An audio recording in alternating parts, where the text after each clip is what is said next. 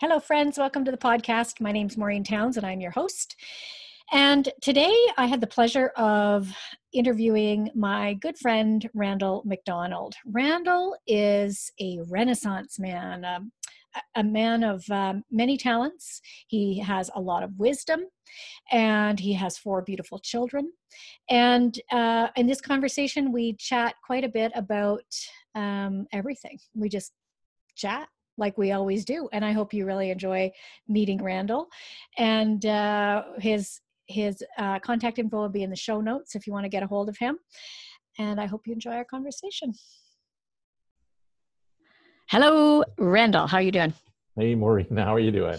I'm good. I like your background. You do. I just lost my screen. I flew to Hawaii today. Yeah. I drove over because oh my goodness, I lost your window now. I know you're there. I can hear you. I can see you. Nice to be seeing you. Yeah, good to see you too. And in Hawaii. In Hawaii, yes, indeed. Do you like that? My kid showed me how to do that. Just one click of the button, and there I am. It's very cool. It doesn't work for me. I'll show you what happens when I try it. Let's see. I don't even know how to do it now. I think he said you got to go down to the bottom left-hand thing. Oh, yeah. To stop watch video, this. or the up arrow Look, on see? the video. Hang on a second. This is what happens to me. I turn into... In the right light?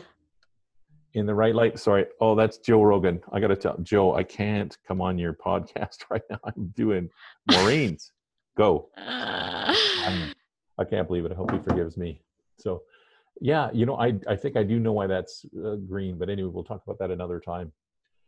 It has something to do with, anyway, my kid. I know how to fix it, sort of, maybe. So I like this is my new setup though. I don't want to change my background really because I have a throw blanket over my shoe rack. Oh, I see. Which is working really well. The only problem with it is that I can't use my throw blanket as a throw blanket. I see. As my favorite throw blanket. Yeah. But what are you going to do? I can't really go out and get what I need right now because we're in lockdown. Yeah, it is. Or you can go and get one of your masks. I bought a box of masks last night. So I'm going to go and distribute them amongst my kids. Mm-hmm. Look at that. Oh, look at you. I bought reusable ones, washable ones that just came today. Oh, I see. I do have one of those industrial ones that I just finally unwrapped, and it is supposed to be able to remove lead paint. It's supposed to be able to filter out mold and also, what's that stuff? Asbestos and so on. So I don't know if COVID's on that spectrum or not. So anyway, we'll see. We'll see. You'll either get it or you won't. You'll either get better or you won't.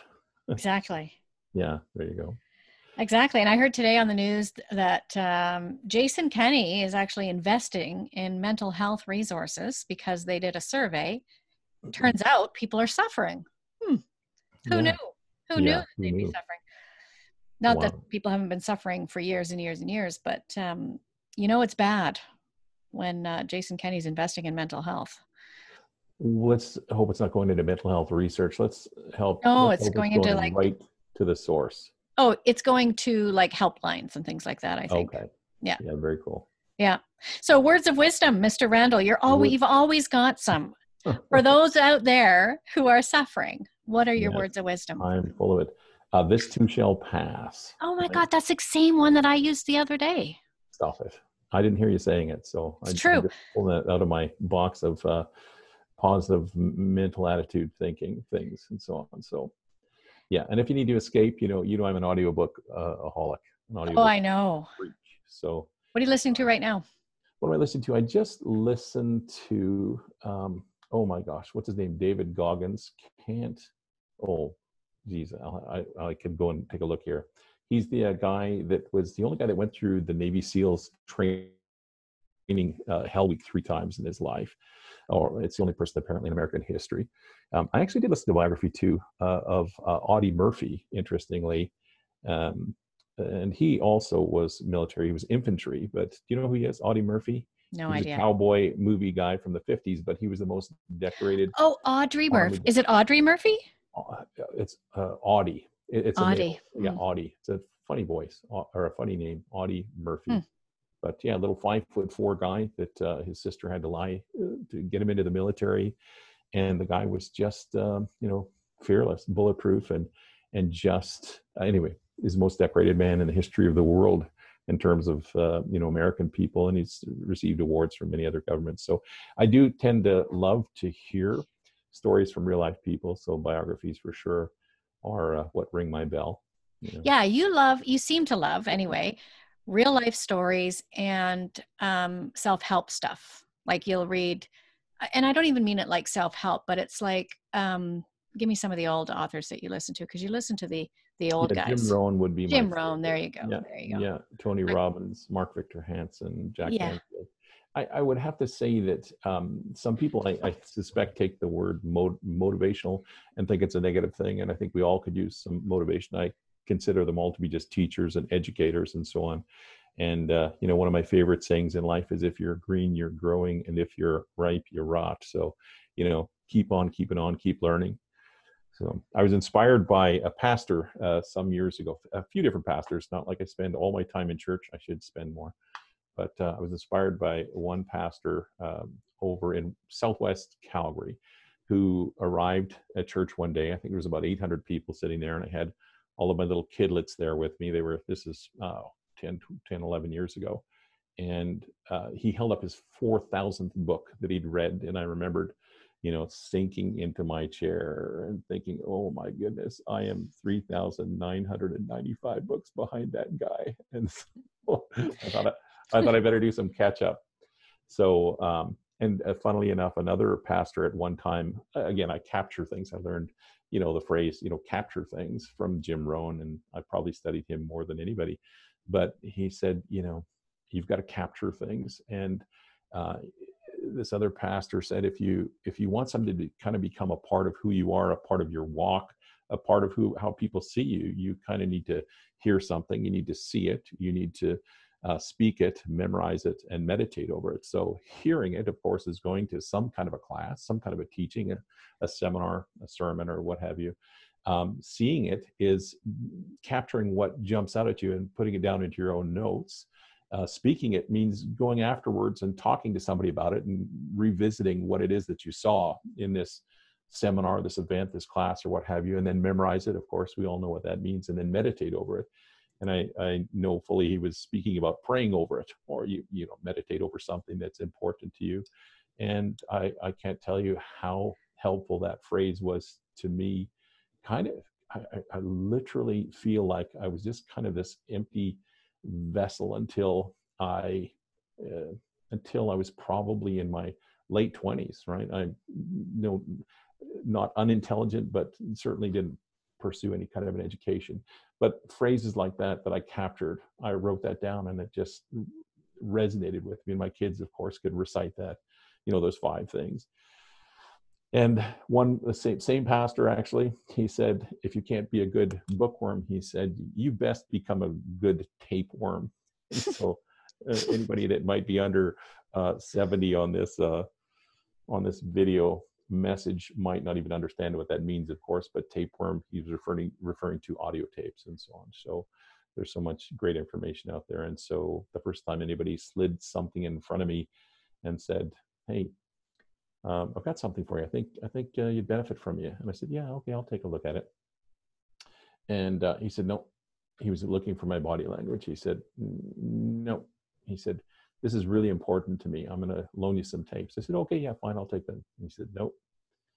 He said, these are really, really important to me. And I said, oh, okay, yeah, I'll take a listen to them. He said, no. He said, you need to understand something. These are my Jim Rohn tapes. They're my original set. And when I move house, what I do is I take those Jim Rohn tapes, I put the package under my arm. The movers come in, they box everything up, they put it in the box, they follow me over to the new place, they take everything into the house, they put everything in its place. And he says, and then I take my Jim Rohn tapes out from under my arm, I walk over and I put them on my special shelf, and there's special place on my special shelf. He says, these are really important to me. I said, oh, okay, I'll listen to them. He said, no. He said, listen to me. If you're driving home to your house in the country where I lived at the time, he said, if your car slides into the ditch and rolls over and starts on fire, he said, you get in and you get my tapes. I'm like, this must be really something. And so he had the ability to instill a great amount of importance in an educational piece that just left me curious and kind of spellbound. And so, as the saying goes, when the student is ready, the teacher appears. And I just can't tell you where I might have been. I graduated from high school and so on with average okay marks and that kind of thing. But I can't tell you where I would be as a person, or certainly as a parent, if I hadn't have had some of the guidance that I learned from him. But he spoke to some 7 million people when he was alive on the planet. And anyway, just a brilliant storyteller, philosopher, and just somebody that helps young people to kind of set their sail, if you will. So anyway, yes, I'm coming up for air now. I was going to say, this is going to be the first interview where I don't have to ask a question here, Randall. This is, oh my word. I'm teasing you. No, it's all good. I'm sure we'll be okay. So. Oh, I do some adult education. And one of the things that occurs to me is that when I'm talking to people, they can sit and they can listen and they can absorb and they can nod and they can take notes, and all that's lovely, but somewhat useless unless they go away and actually do something about it, do something with it. Be determined to change in some way intentionally. So my question for you then is, what's the best learning that you've actually integrated into your life from these sources of wisdom that you described, like Jim Rohn? The best learning, I mean, certainly Jim Rohn would be my favorite teacher, because he kind of touches on all the notes. He hits every note on the piano scale mentally, if you will. He kind of talks and speaks right to you. And I don't think I've ever listened to anything he's had to say and gone away and thought, no, that didn't mean anything to me. I know there are people that's the case. And but again, if somebody's in their hungry cycle, then things that are meaningful seem to mean more. And so the reason I'm saying that it depends is because there's several spokes in our life. You've got certainly health, you've got your faith. If you've got some, you've got your family, right, and family goals, finances, business, relationships, and life's like a wagon wheel, if you will. And I remember that perhaps the most useful information that I learned, again, kind of sitting at the feet and watching and listening and learning from people that had really set it up and pulled it off, people that had really become accomplished in their field, if you will.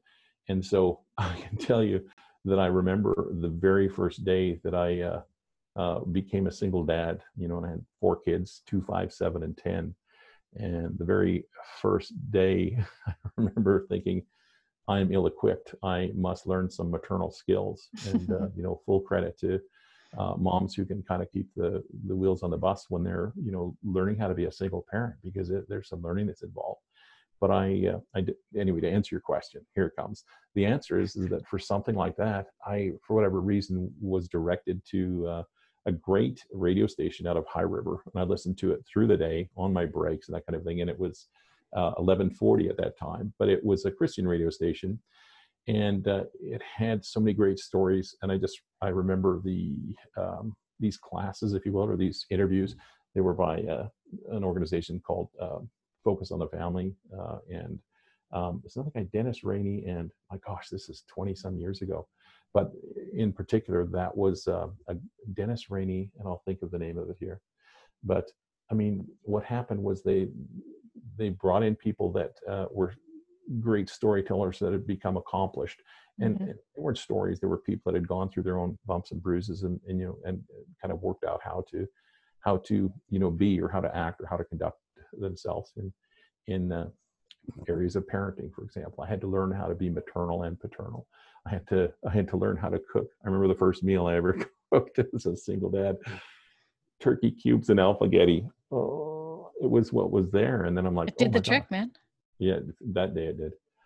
And so, but then I had to integrate, grocery shopping, and I was full-time with one of my kids initially, and then 2 of them, and then 3 of them, and then eventually 4 of them. That took some time and that kind of a thing, and never discouraged my kids from seeing their mom, but they just kind of go where they're going to go. And fortunately, I had the ability to have that happen. But anyway, So yeah, that was it. A Christian radio station that basically said, well, here's what happens. Here's a great way to talk to your daughter, for example, who's 10 or 11 years old. And I remember this one clear message was about a mom taking a daughter kind of away for the weekend, kind of in a retreat style. And the purpose of this weekend was to kind of have a one-on-one mom and daughter and so on, and really help your daughter to understand, hey, it's kind of that time where I see boys are talking to you lots. They've got that glint in their eye and they're kind of smiling, and I see they're wanting to be or getting to be a little bit huggy and that kind of a thing. And the point of this one story that I remember is the mom asking the daughter, have you decided how far you're going to let that boy go? And that's kind of a bizarre question that you don't think of as a man when your daughter is 10 years old. That's a mom talk. But, and of course, most young girls would say, oh, mom, oh, dad, right? I know what I'm doing. When you're 10 or 11, no, but, he's going to want to hold your hand. And then after he holds your hand, he's going to get huggy. And then after he does that, he's going to go some places, that kind of thing. And if you haven't drawn the line in the sand, if you haven't decided where that's going to go, he will decide for you. And I'm telling you, Maureen, nothing that I had ever experienced in my life could have prepared me to learn or how to have that conversation with my daughter, because I knew if it was going to happen, it was going to happen with me. And so I definitely did have that conversation. Yeah. I just put on the mom hat, right, if you will. And anyway, so my daughter, we talked about lots of those sorts of things. Yeah. You had some courageous conversations, I bet, over the years with your kids. I've had all of the conversations. Yeah. They've told me some of them multiple times. Do your kids ever remind you, Mom, I heard that story? Or Mom, if you tell me that story one more time, I'm hanging up on you. Well, they haven't done that with me so much, but I don't think I tell as many stories as you do. You are a great storyteller. That's one of the things I love about you. You are a storyteller. I think you learn through story and you teach through story. And I think you entertain through story. You're one of the more entertaining storytellers that I've ever met as well. Well, thank you. That's nice to hear. And I'm a big fan of a good story. And yes, me too.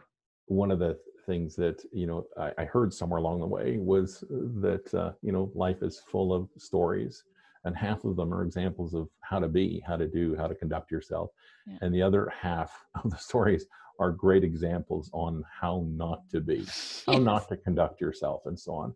And so you can watch, listen, and learn from those people that have had a train wreck, and you can also learn from those people that have done it right, done it well. Whether again it's about education, about business, about relationships, about your path in spirituality and finances and that sort of thing. So great stories on both sides of the ledger. Well, we've been having family Zooms on Sunday nights, and I've been asking questions. So I ask kids lots of questions, nice. or they come with questions. And one of the questions was, what wisdom do you have for people during pandemic? And I actually did say, my kids would attest to this too shall pass. Yes. And then one of the questions was what family stories are you tired of hearing? And they said they're not tired of it. They love them. They want more of it. I probably don't tell enough stories to them about when they were young and what would so they crave that stuff. And isn't that fantastic? Yeah, it is nice. And they say to you, Mom, tell me a story of when I was 3. Oh, they love it. Same story over and over. They love it. Yes. What was I like? What was I like? What was I like? What did I do? They love it. So. My kids know my only valuable possessions on planet Earth are, those 4 big crates. I'm going to say laundry basket size baskets of photographs, because I, took thousands of photographs when they were younger, and the video footage and that kind of a thing. And, it's one of those things I just must get them scanned and so on. So because they just reflect and tell so many great stories, right? Yeah. And you describe this radio show, which I think might still be going. I think I accidentally stumbled on this one day, Mhm. this Focus on the Family Christian radio show. Mhm. Um, and what I heard you say was that this was some of the most practical advice that you got right when you needed it, when you Yeah. first became a single dad, Yes. on the how-tos Yeah. that you desperately needed. And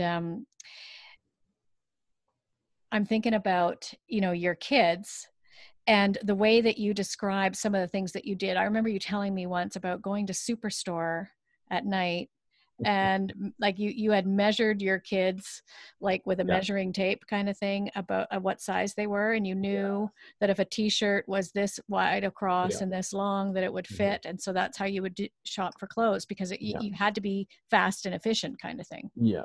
Well, when you're single parenting, I mean, you just don't. The first time I ever went to a clothing store that had clothes for all of my kids' sizes, and again, 2, 5, 7, 10, so 3, 6, Yes. 8, and 11, and they're each in a change room. Yeah.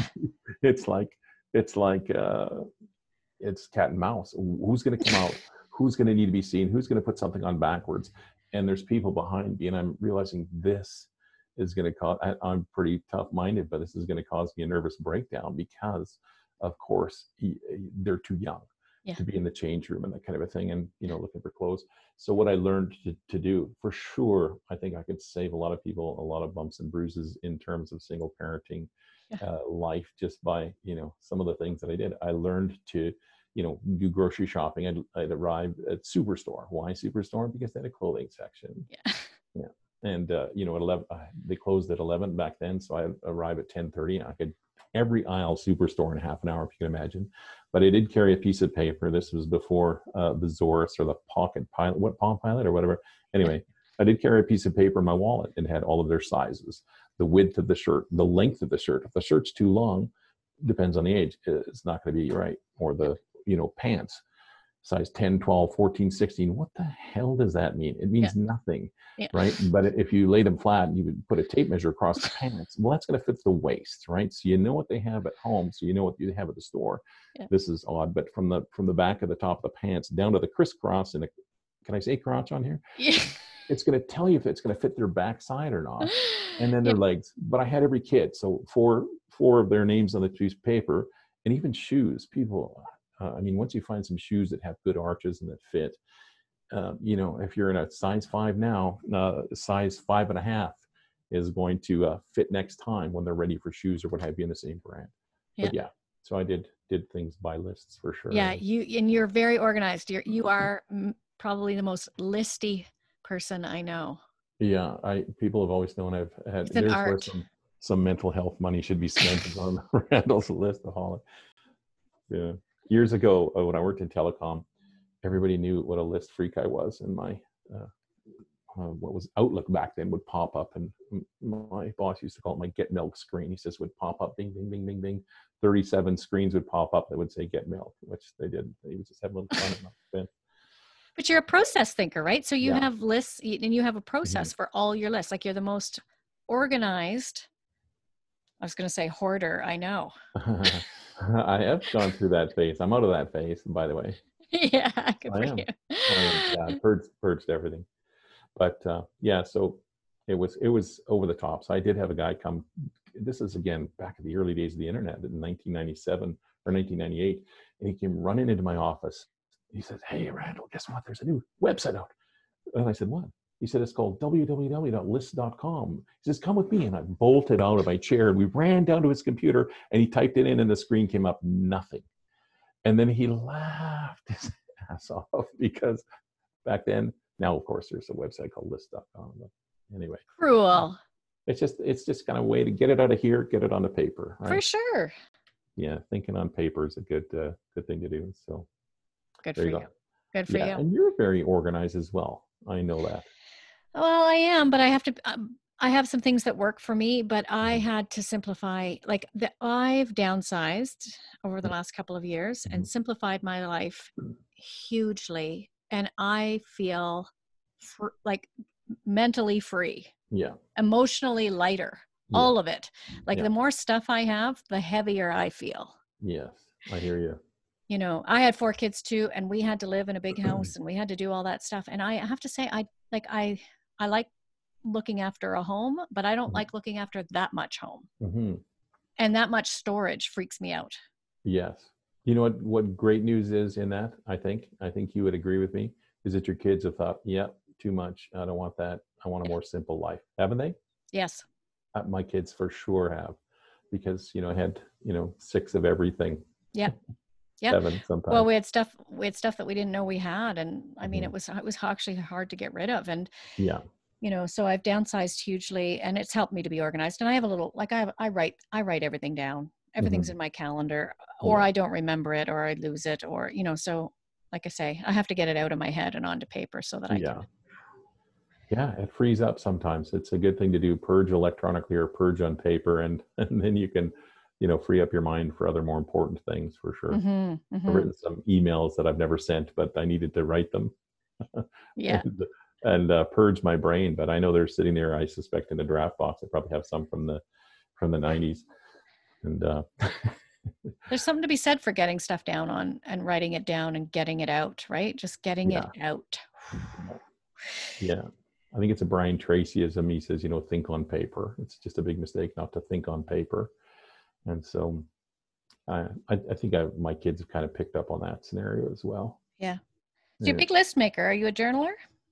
Not in the traditional sense. A journal, it would say, in this day, this entry, this person, this situation, and so on. I'm always forever telling my kids to do it. I have in the past journaled in a way where, when I was on holidays, I would say, and I'm thinking way back to, right, again, age 3, 5, 7, 10. I'm thinking Jana, Blairmore dress, first time on the beach in Nanaimo, BC, the ferries in the background and that kind of a thing. And so, and I would put just these bullet points from these occasions. But again, it helps you to kind of revive that story, right? And be able to tell you. So I do that. Funny that you mentioned that. So I did journal that we were driving to the ferry back in my old Volkswagen camper van. I had a Westphalia back then. And Jana would have been about 3. So we're getting in the queue to the ferry. And there's a woman standing there holding the sign for the ferry. She's got a coffee in one hand. She truly looks like a Barbie. She just looks like a Barbie. She's fit, and she's got a man's white dress shirt on that comes down below her, I think, bathing suit bottom, and beautiful white brand new running shoes with a sign and a coffee and that kind of thing, and sunglasses on. And my boys are all going like this, and my daughter says, "Oh, Daddy, that girl has the nicest pair." And then we're all cracking up. I mean, she's talking about the shoes. The girl has got the nicest pair of shoes ever. That reminds me, I took my voice. Are you done? Sorry, go. No, so that's journaling. Just the bullet point. The bullet. You point. love that. Even if the story becomes a little tainted or twisted thereafter, it's so I guess I used to journal, and now it's more electronic than paper. But that's funny. I tell the story too of my kids when I took Sam and Ben when they were probably like 3 and 4 to the circus. That in Peterborough, Ontario. So we go to the circus, and there's a contortionist, and she gets up there in her sparkly little onesie, and she turns herself inside out. She's inside out. And Ben was like this. Yeah. And he turned to me and he said, "I thinks I loves her." Oh my gosh. That was awesome. I'm like, uh-huh. Oh my God. How old would he have been back then? Oh, like 3. 3. That's pretty fantastic. Yeah, he knew. Oh, yeah. I thinks I loves her. Oh, that's a beautiful thing. What a great thing. You told him that a few times, I'm sure. Yeah. I think so. That's awesome. Awesome. Yeah. And so, you got to capture those old stories because they're not young forever. I do have one. I know I've told it to you in the past, but it's funny when, and again, just a lesson that I caught from listening to somebody that was more of a skilled parent than I was. And this lesson, well, was about every time you open up your mouth, you're either building someone up or you're knocking them down with your words. And so we'd just gone through this lesson. And another one I learned was about, the harmony bench. I might tell you about that. But I was in my house, and Jay and Jana. So Jana would have been about 4.5, and Jay's a couple 2.5 years older. And Jay, they were my two that got at it. Jay was giving the pouty lips, and he was giving what for to Jana, just being really unkind to her with his words. And I'm in another room, and I can see them just kind of in the gap between the two rooms, and I'm watching just to see where this is going to go. And he's got his hands on his hips and me. And so I poked my head into the room. I said, "Hey, guys, hey." And he was a little bit shocked, a little bit shell-shocked. And I said, "Buddy, do you remember just this last week, we were talking about this very thing? So every time you open your mouth and you say something to your sister, you're either building her up with your words or you're knocking her down." I said, "Do you know what I'm talking about?" He goes, "Yes," like this. Jay's the kid that's giving me the least trouble. He said, "Yes." And Jana, age 4, she throws her hands on her hips and says, "Yeah, Jay, you were you were knocking me down, and you should have been knocking me up." And I'm like, oh my gosh. That's I awesome. couldn't even, I just had to leave, right? I just cracked up and left. And so yes. That's like so during pandemic, this is one of the things that I've been saying is, Yeah. so Sam comes over every day, and we hang out and we work out. So he's the only person that I see. And that's, I've limited my exposure. And so this is what I've said to him. I've said, "Well, Sam's the only person I expose myself to." And he keeps saying, "Could you please stop saying that?" Like, please, Mom, please stop saying that. Yeah. That is so funny how terminology has changed this generation. Yeah. Right. Knocking somebody up in the UK. Knocking up. Knocking somebody up means you're gonna, wake them up, right? And what's the other thing my daughter was, I'm gonna go, is it hang out with? And hook up with. I'm gonna go hook up with somebody, and that just means we're gonna get together, right? And I know. My daughter's like, when they first said it, you're like, no, please don't. Yeah, exactly. Yeah. So Randall, we're one of the guys I would describe as a Renaissance man. Oh, don't make me Google that. Don't make me Google that. I hate when that happens. Okay, tell me. Right? Well, meaning that you're a man of many and varied interests and many and varied career paths. It's I've been fortunate that my dad worked like a maniac, but he had a plumbing and heating company. The guy worked like a maniac. He had a grade 8 education, and I just respect what he did, or how he provided for us. And my mom, she was had 7, I believe, knee and hip operations, so she was very immobile. So my dad, went to work, did the business and that kind of thing. Usually brought home, I hate to say, restaurant food or fast food or what have you, and so on. But he was a good example of a hard worker. But he wanted me to join his company. I did it out of just it's the family thing, do it and that kind of thing. But it didn't ring my bell, didn't hold my attention, and so I went through and got papers in that industry per se, journeyman tickets and that kind of a thing. But I was far more interested in doing other adventures and entrepreneurial things. So age 11, pumping gas, right? And age 14, I was operating a Caterpillar, a bulldozer, actually, an International 100, in Brooks, Alberta, backfilling outside services. When they're building a new district, they got to put in those pipes that go to all the houses, that kind of thing. And, but yeah, I've done a land bank in the past with a friend of mine who was just exceptional. Again, it's usually with people that are really accomplished. I like to hang with people that are really accomplished, and that kind of goes along with the biography thing. Learn from people that have watch, listen, and learn. And I worked in telecom startups, and spent a dozen years in automotive management, and I'm still deciding what I'm going to do when I grow up. But that's the question. Hey, but your dad sounds like a good example of a man who did what needed to be done. And that's what I hear from you when you talk about, your kid when you're single dad when they were little. Like you did Yeah. what you needed to do to get it done. Yeah. You know, and it not in a bare minimum way at all, because I think, you know, when you describe learning to be maternal and paternal, like, Mhm. you know, be and you know, watching them through the crack in the room, and you know, taking opportunities to teach, you know, them what they needed to know, and finding joy in all of it. Like it's unbelievable. Like you did what needed to be done, and you did it really, really well. Your kids are great. Well, thank you. Yes, my kids are great for sure. They're all very, very different, and Yeah.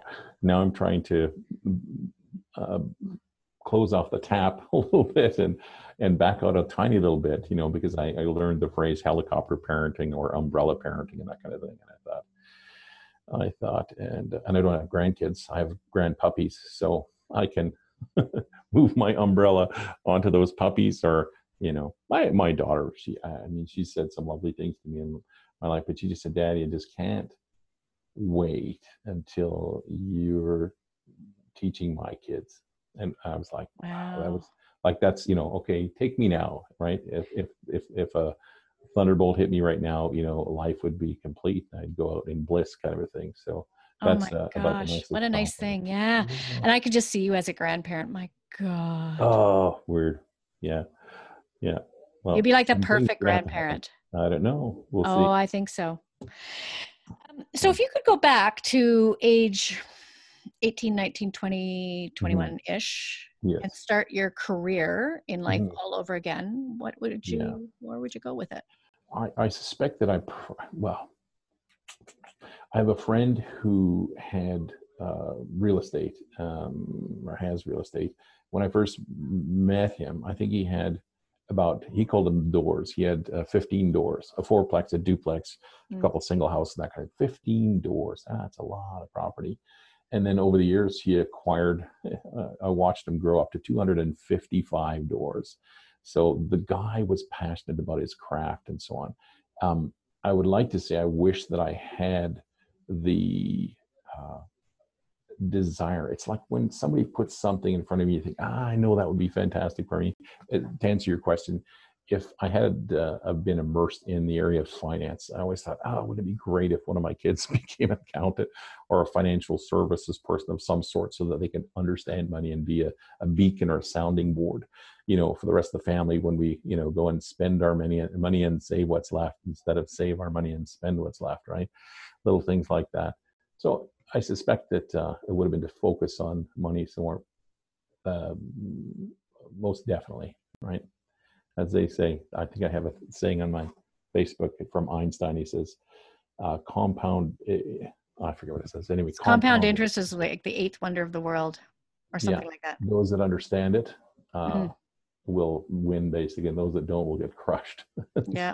So, yeah, so that's it. I suspect in that realm, because I think what happens, it's like anything. When you take care of one area in your life, it affects everything else. When you take Yeah. care of your health, it affects everything else. Mm-hmm. Another phrase, you know, from Jim Rohn: everything affects everything.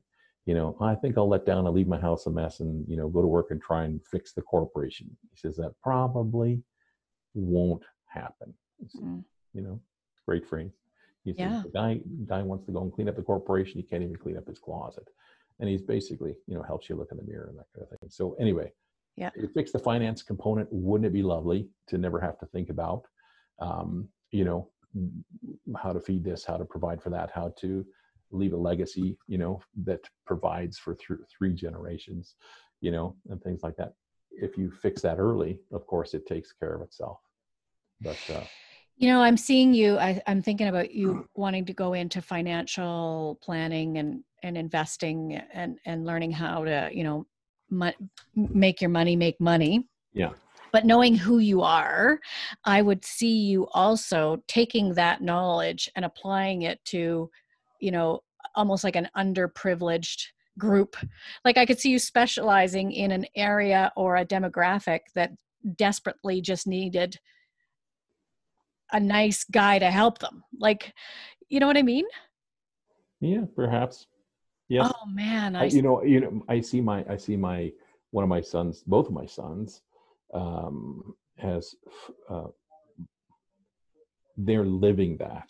They're Yeah. not just speaking about it. Like my son Dan, he's a frontline at Hull Services here in Calgary. I mean, taking care of kids that are just hanging on by a thread, that Yeah. didn't volunteer their way into that scenario, that basically got plucked from society because another day and they might not be in society and so on. And just knowing that he's, given of himself and turned himself inside out, to be a youth care worker, and Yeah. he's worked as an Aboriginal youth care worker on the coast and worked with kids with AISH and and uh, and autism and just mental health stuff and that kind of thing. And my other son Jay has done dozens of speeches in front of high schools, to talk about really about mental health and about what good comes your way. I mean, he's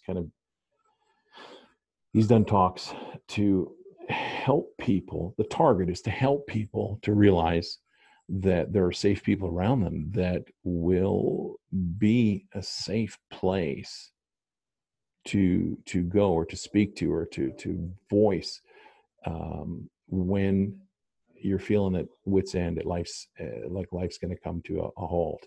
And he's just done so much great good for that. So I mean, my kids, thank you for saying that about me, but my kids live it, and you suspect that of me. And so maybe I'm living vicariously through my kids or what have you, but they're the front line people. So, but just they are, and I do know that about them. mm-hmm. But I can't see you ever seeing someone who needs a good person to help them and not helping them, because you're a good person who would help, who can help, and you would if you could, and you do. Like you're like that. And I see your last bit of business that way too. Like, I mean, you provide a service for people, a guidance and a service to people who in an industry that they don't know how to navigate. Trampled on. Yeah, indeed. So that's in the automotive industry, basically working for buyers rather than working for dealers, and basically kind of being like their big brother on the schoolyard, and running interference and removing all that anxiety. And so I still, help people with that realm for sure. But I most definitely, now that you say it, I see the underdogs. I think it probably becomes because, I was kind of left on the outside. I was kind of the last kid picked for, the baseball teams. As a kid, I was a larger kid, and, stuff happens with that. And some bullying happens, that kind of thing, and verbal bullying and that kind of thing. And so most definitely my kids leave no kid out ever. No, ever. You are all about inclusivity. Yeah, just help, bring people into the mix, right? Yes. Yeah. And people that I write off, and I'm like, well, guess what? Guess what I want no part of ever again. You're like, well, they need some help, and I'm going to keep talking. And I'm like, oh man, good for you. Yeah. You've got a patience for that I don't necessarily have. Yeah. Or I need to be a patient somewhere to stop doing that. But no, I think it's great. I think it's great. It's a real gift, I think, that you have. And so before I knew you, I hired someone like you to help me buy a vehicle. Right. Because I never believed when I'm walking into a car dealership that I'm getting the truth. I never believe that I'm getting, I always feel like I'm being conned. Even if I'm not being conned, I feel like I'm being conned. Yeah. And I don't understand the industry. And I remember saying, I think I was saying something like, I found a great new site for buying a car, and someone said, oh, what is it? And I said, grabyouраnkles.com. Like, it's like, honestly, like I can't stand it. And so I went and I hired someone to go buy my last two vehicles. I think it was two, or maybe it was just the last one. What a great experience. And then I met you who, and you provide this service for people as well. And you end up doing it at no cost to the buyer, which is incredible. Yeah. Well, it's hard to believe actually, but yeah, every dealer on planet Earth has a referral fee built into their marketing costs on that car. And so dealerships know how many hairs are on your head. They know how many breaths you took when you were in their dealership. They know how many dollars and cents it took them. Today, it took $84.53 to get you to come through the door to have a 1 in 3 or 1 in 4 chance of getting you to buy a vehicle. Tomorrow, it will cost $211. They know, believe me, they know.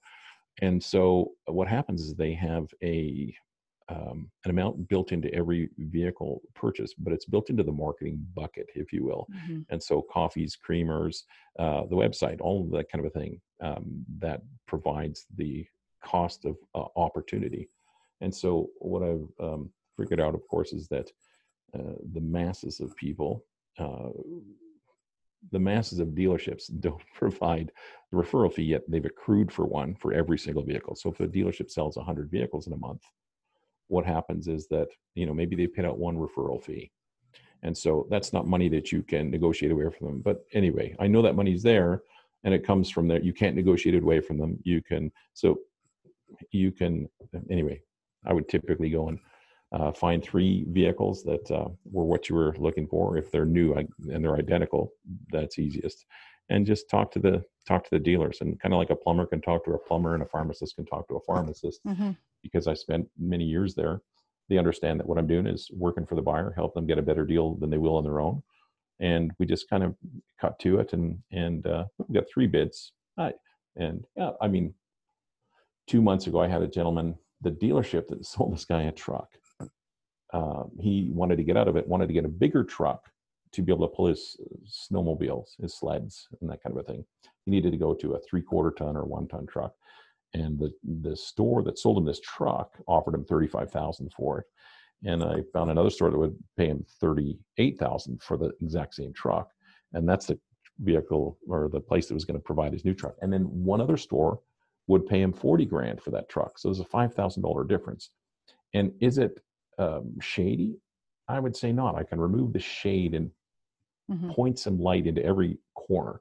Because to that one store, it was worth $35,000. And if that guy doesn't buy it and sell it in 90 days, he's out on his ear. And so in his defense, the guy that offered the least, he offered what he thought he could.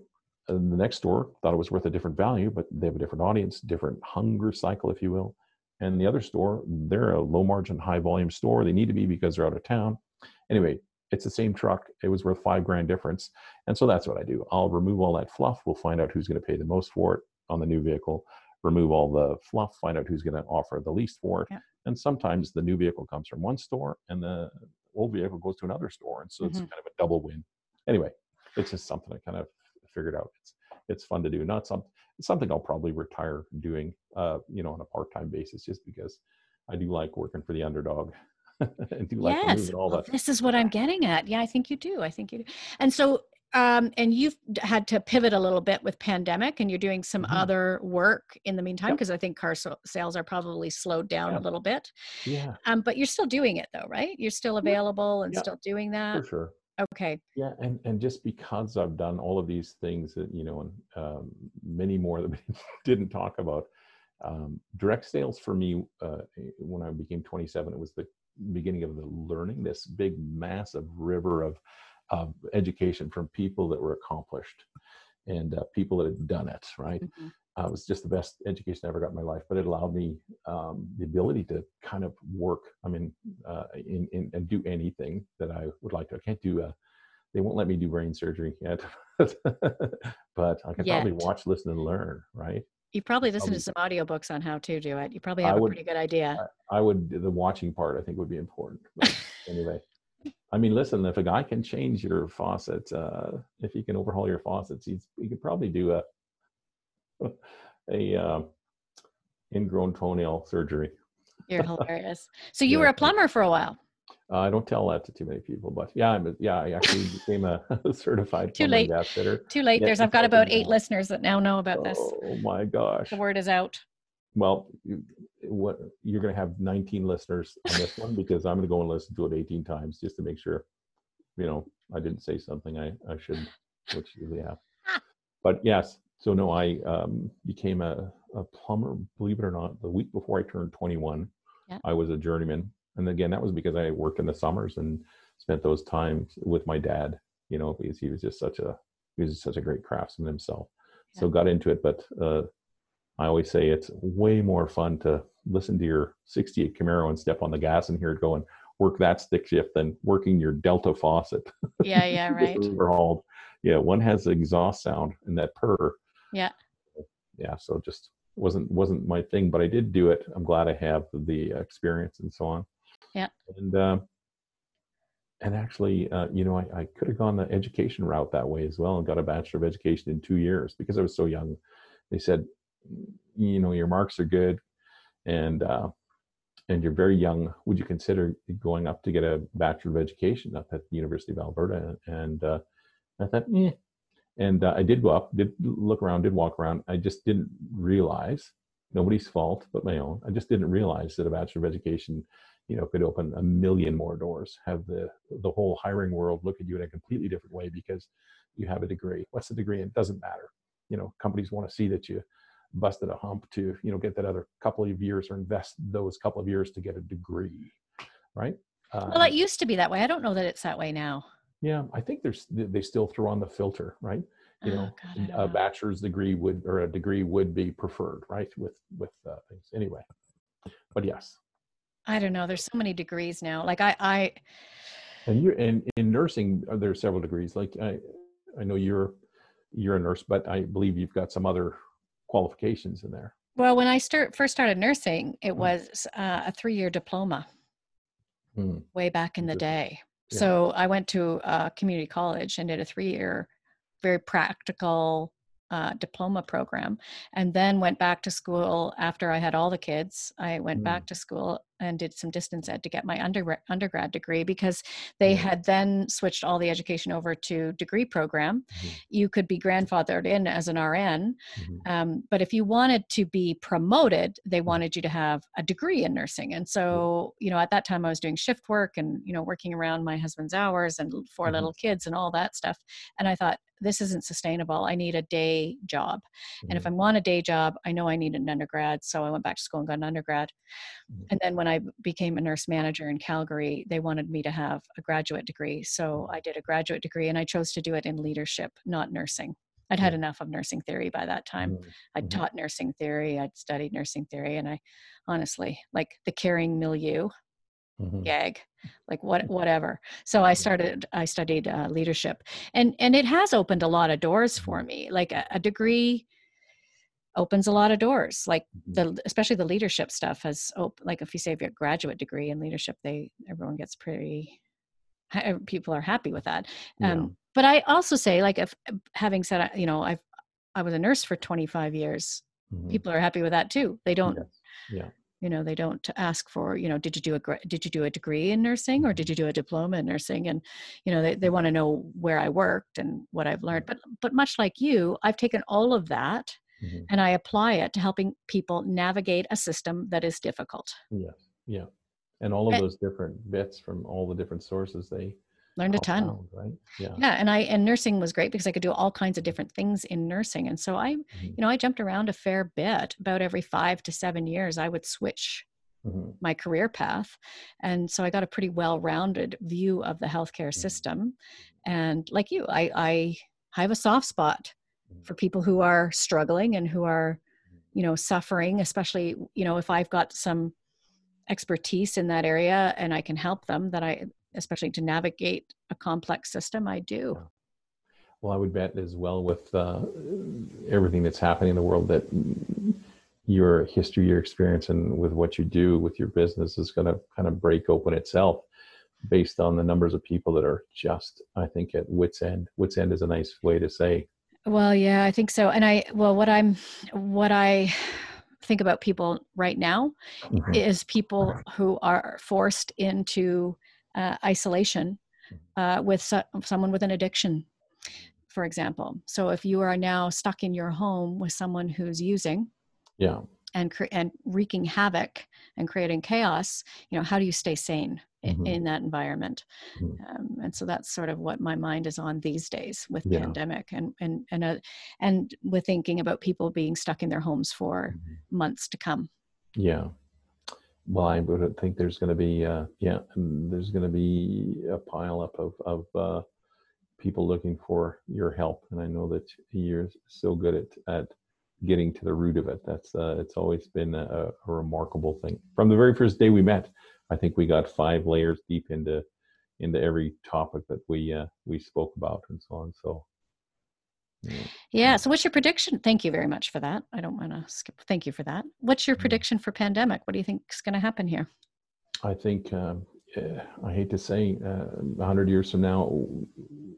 I mean, I probably shouldn't use that phrase. 100 years from now, we'll be in another pandemic. Sometimes my kids are wound up, or people are wound up, and I say, it won't matter 100 years from now, will it?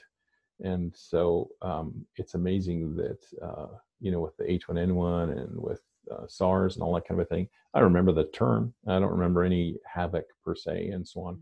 And so this will certainly be the biggest one just because of the big economy shutdown and so on. So I think it's like everything else. Iron sharpens iron. It hones when shite happens.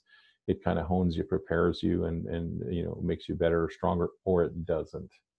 And so the ones that it makes stronger, I think, will flourish, and the ones that it doesn't, I think it's unfortunate. But I mean, I guess no matter what horrible things happen on the planet, something good spins out of it. So I tend to be an optimist and try and think past this current situation. So I'm doing the right thing.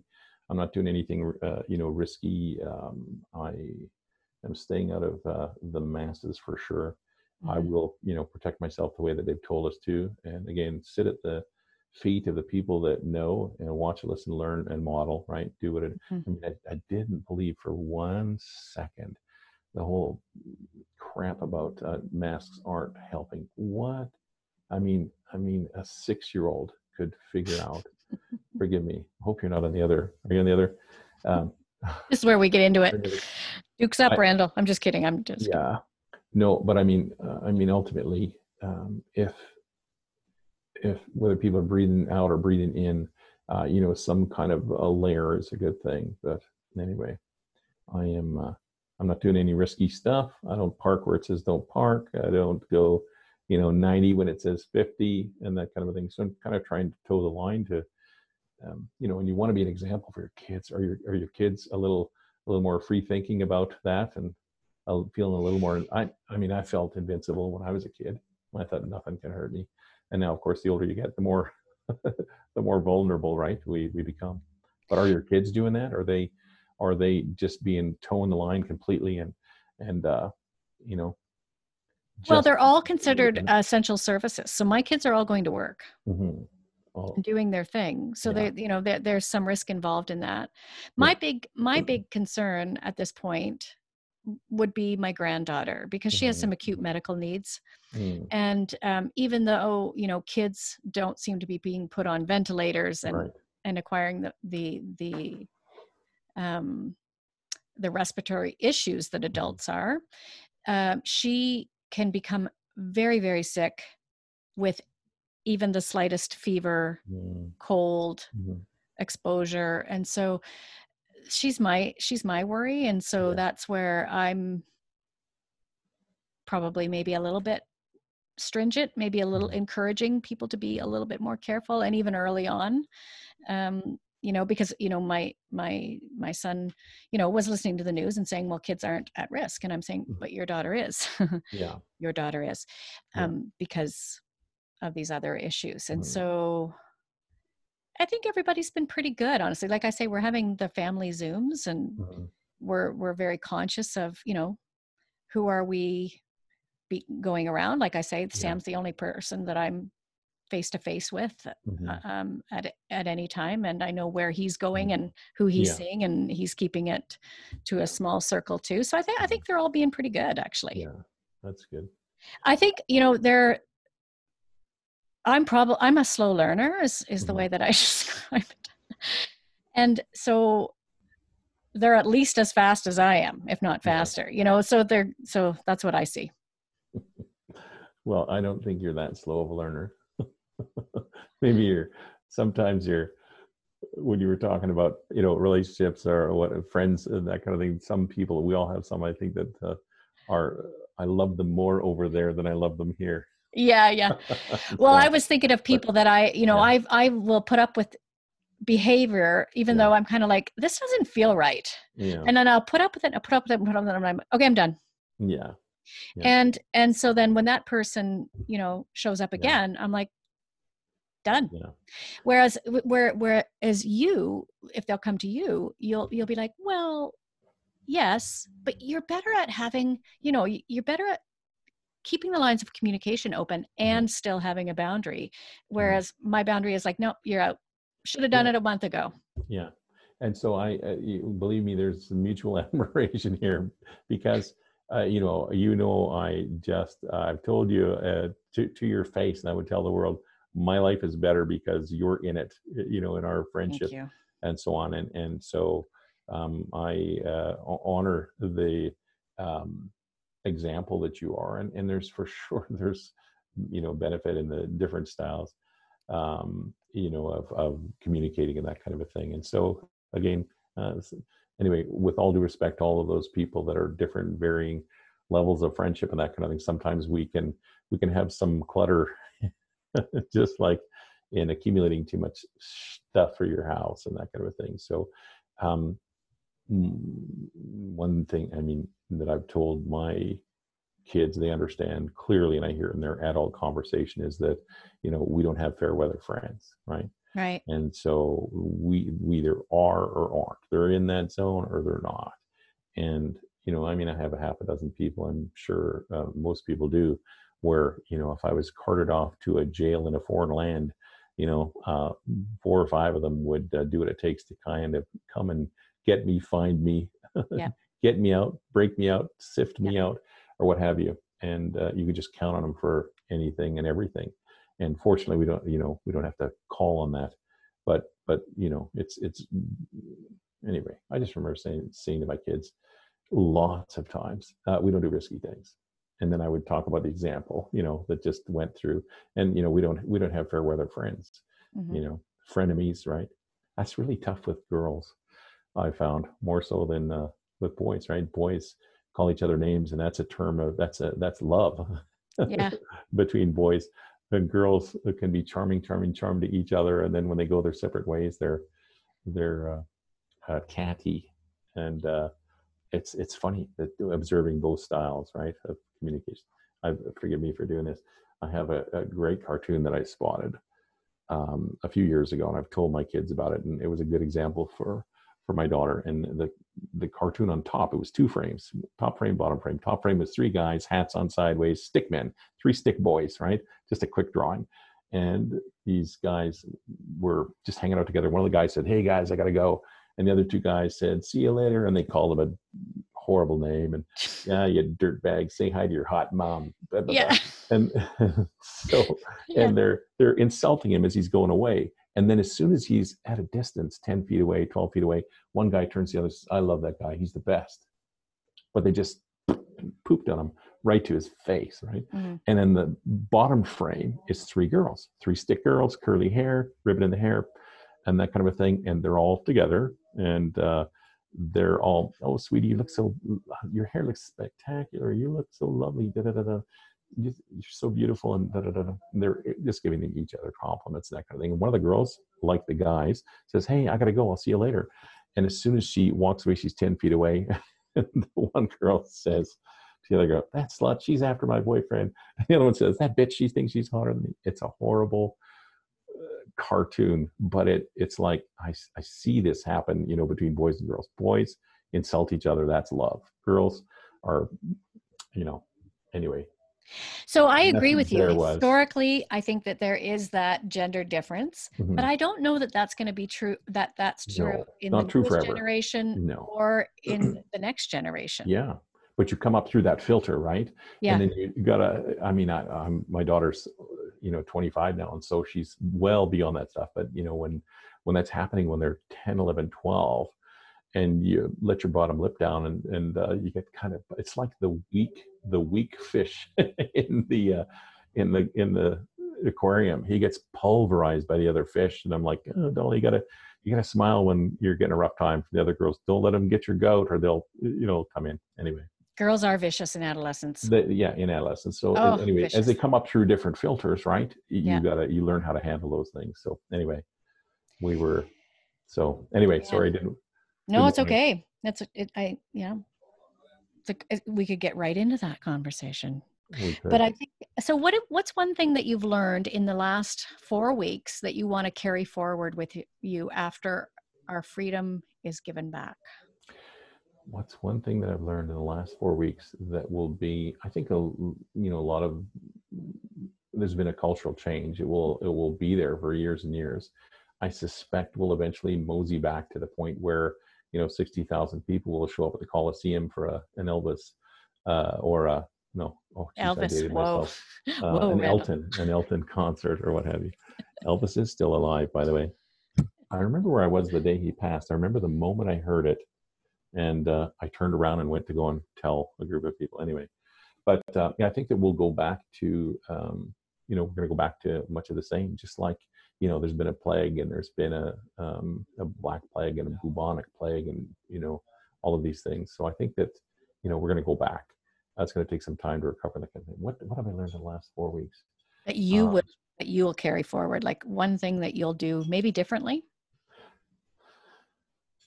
that I'll do differently, or think about differently. I don't know. I would say that I try and I probably pushed my kids on the idea of the face masks and the distancing and that kind of thing to the level that of annoyance and so on. So I'm glad that I did it. I'll not try not to bring it up again in the future, and so on. And of course, I hope that none of them fall into that path of the virus and that kind of thing. But what I've learned is that just follow the recommendations, and again, don't be a disciple of any one person in the news that's spitting it out about how things should be and when it will flatten out and what you should do and what you shouldn't do and what drugs you should take or drugs you shouldn't take or what have you. And again, it comes down to a favorite Jim Rohn-ism of mine, and that is, read 3 books on the topic and make up your own mind. Don't be a disciple of any one Fauci or what's his name, doctor. Don't be, on one hand, you're seeing him saying, hey, face masks are just for people that, have it, not to spread it. And then in the same moment, 5 minutes later, I'm watching a video of the head guy in South Korea, 30 years. He's been the head of infectious diseases. He's a doctor. He's being interviewed. And I watch him in this 3-minute section of a 35-minute interview. I'm watching the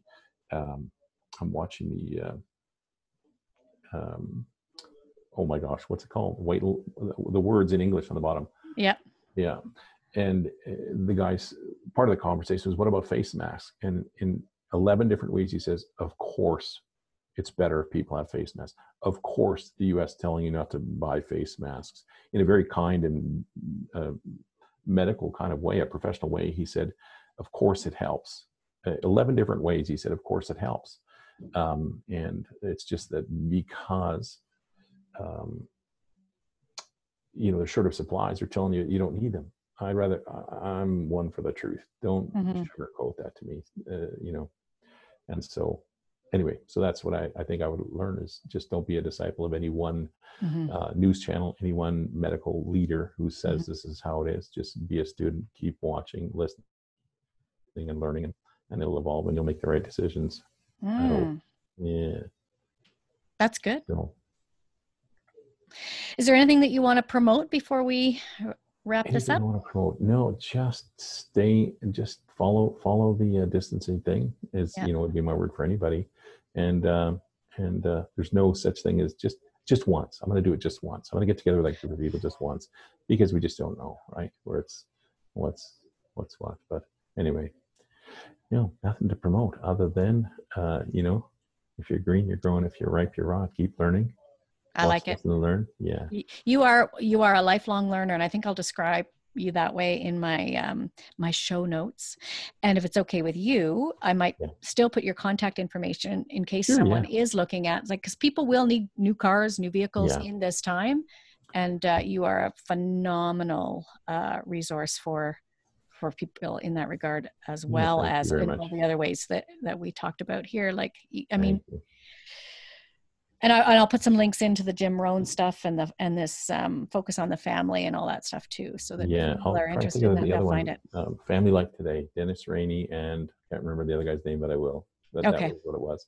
And yeah, worth researching if you're finding yourself empty or hungry or feeling inadequate in a certain area in your life, because anything you ever wanted to accomplish in your life, someone has done it, and they've done it well. And once they become that accomplished, they spill their guts, and they will give you every single note that it takes. They will give you every single thought that's necessary for you to, gather that skill, right? Relationship skill, whatever. So anyway, Maureen, Awesome. always Randall, lovely to see you. always So, lovely to see is you my too. head twice as big as yours, or am I just sitting too close? Oh, I knew I should have been sitting back here. I said to my son Jay, I said, there's this one girl I know, and in her Instagram, she's always this big. And, and I said, I keep wanting to block her, but I can't. That's hilarious. I That's can't hilarious. block her. Yes. I'm just wondering how close she can get before she crawls through my phone. Anyway.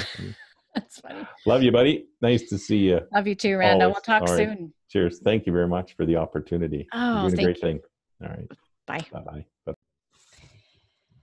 Friends, thank you very much for listening. I am again your host, Maureen Towns, and I'm the founder of Maureen Towns Consulting. And what I do is I support families who are really struggling to support people in their family or people that they love who have mental health and addictions issues. And I help take those families from chaos to calm. My work is based on my 25 plus years working in healthcare as a nurse, both in the public and the private system in both Ontario and Alberta, and also my education and facilitation in leadership, and also my success and my failures as a mom supporting children with mental health and addictions issues. And you can read all about those issues and how I came to know what I know and all the things that I wish I had known years ago when I began the journey with my kids in the book that I'm going to publish this year called Broken Open. Same name as the podcast. You can find me at MaureenTowns.com. Please don't ever hesitate to reach out. I'm happy to chat with anybody. And if you enjoy the podcast, please subscribe and share widely. Take care of yourself, my friends. Bye.